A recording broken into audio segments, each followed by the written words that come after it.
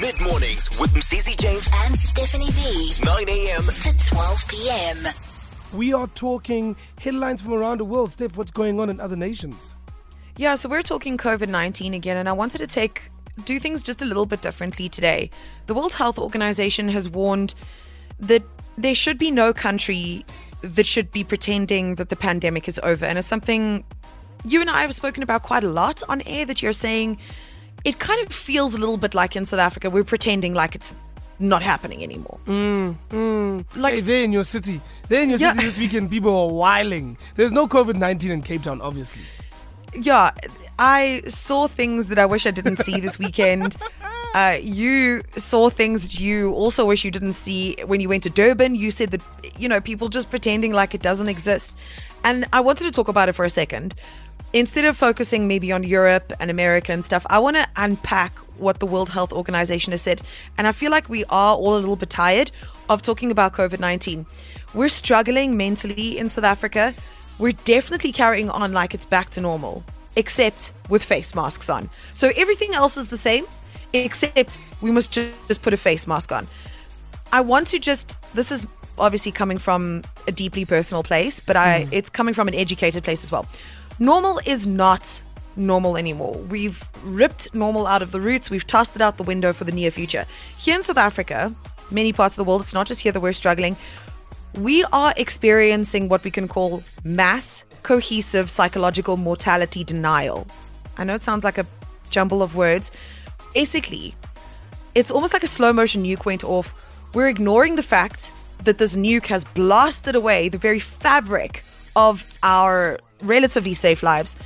And this is going to be hard to hear, but it's almost like we actually want people to lie to us, to tell us that everything is going to be okay. I'm here to tell you that that is not the truth, unfortunately. In reality, at a 2.5% global mortality rate, this is 1918, the 1918 flu killed 50 million people. And at that time, the Earth only had a population of 1.8 billion people. It took 2 years for the 1918 flu to go away. Just let that sink in. So back in 1918, 50 million people died, but there were only 1.8 million people in the world. It went away because either everyone was infected and died, or infected and then developed an immunity. Ask your grandparents. Do yourself a favor, whoever you are listening to me right now, message your grandparents. Ask them. I'm sure that they can tell you the effect that it had here in South Africa. Back in the 1918 flu, we were 5th in the world in terms of the worst hit countries. We are once again in that exact same position in 2020. We are the 5th worst country in the world. My family had people die. My grandpa's mom died. His sister died.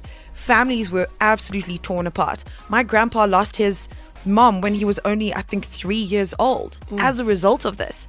So, yes, COVID might not be as fatal, but the scientists are saying that it is 40% as fatal, equating to a mortality rate of around 1% of the global population. Now, speaking conservatively, there are maybe 7.8 billion people in the world right now.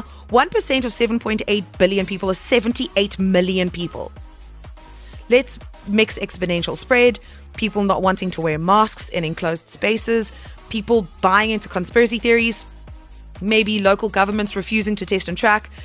We're probably going to lose about 78 billion people in the world in the next 2 to 5 years.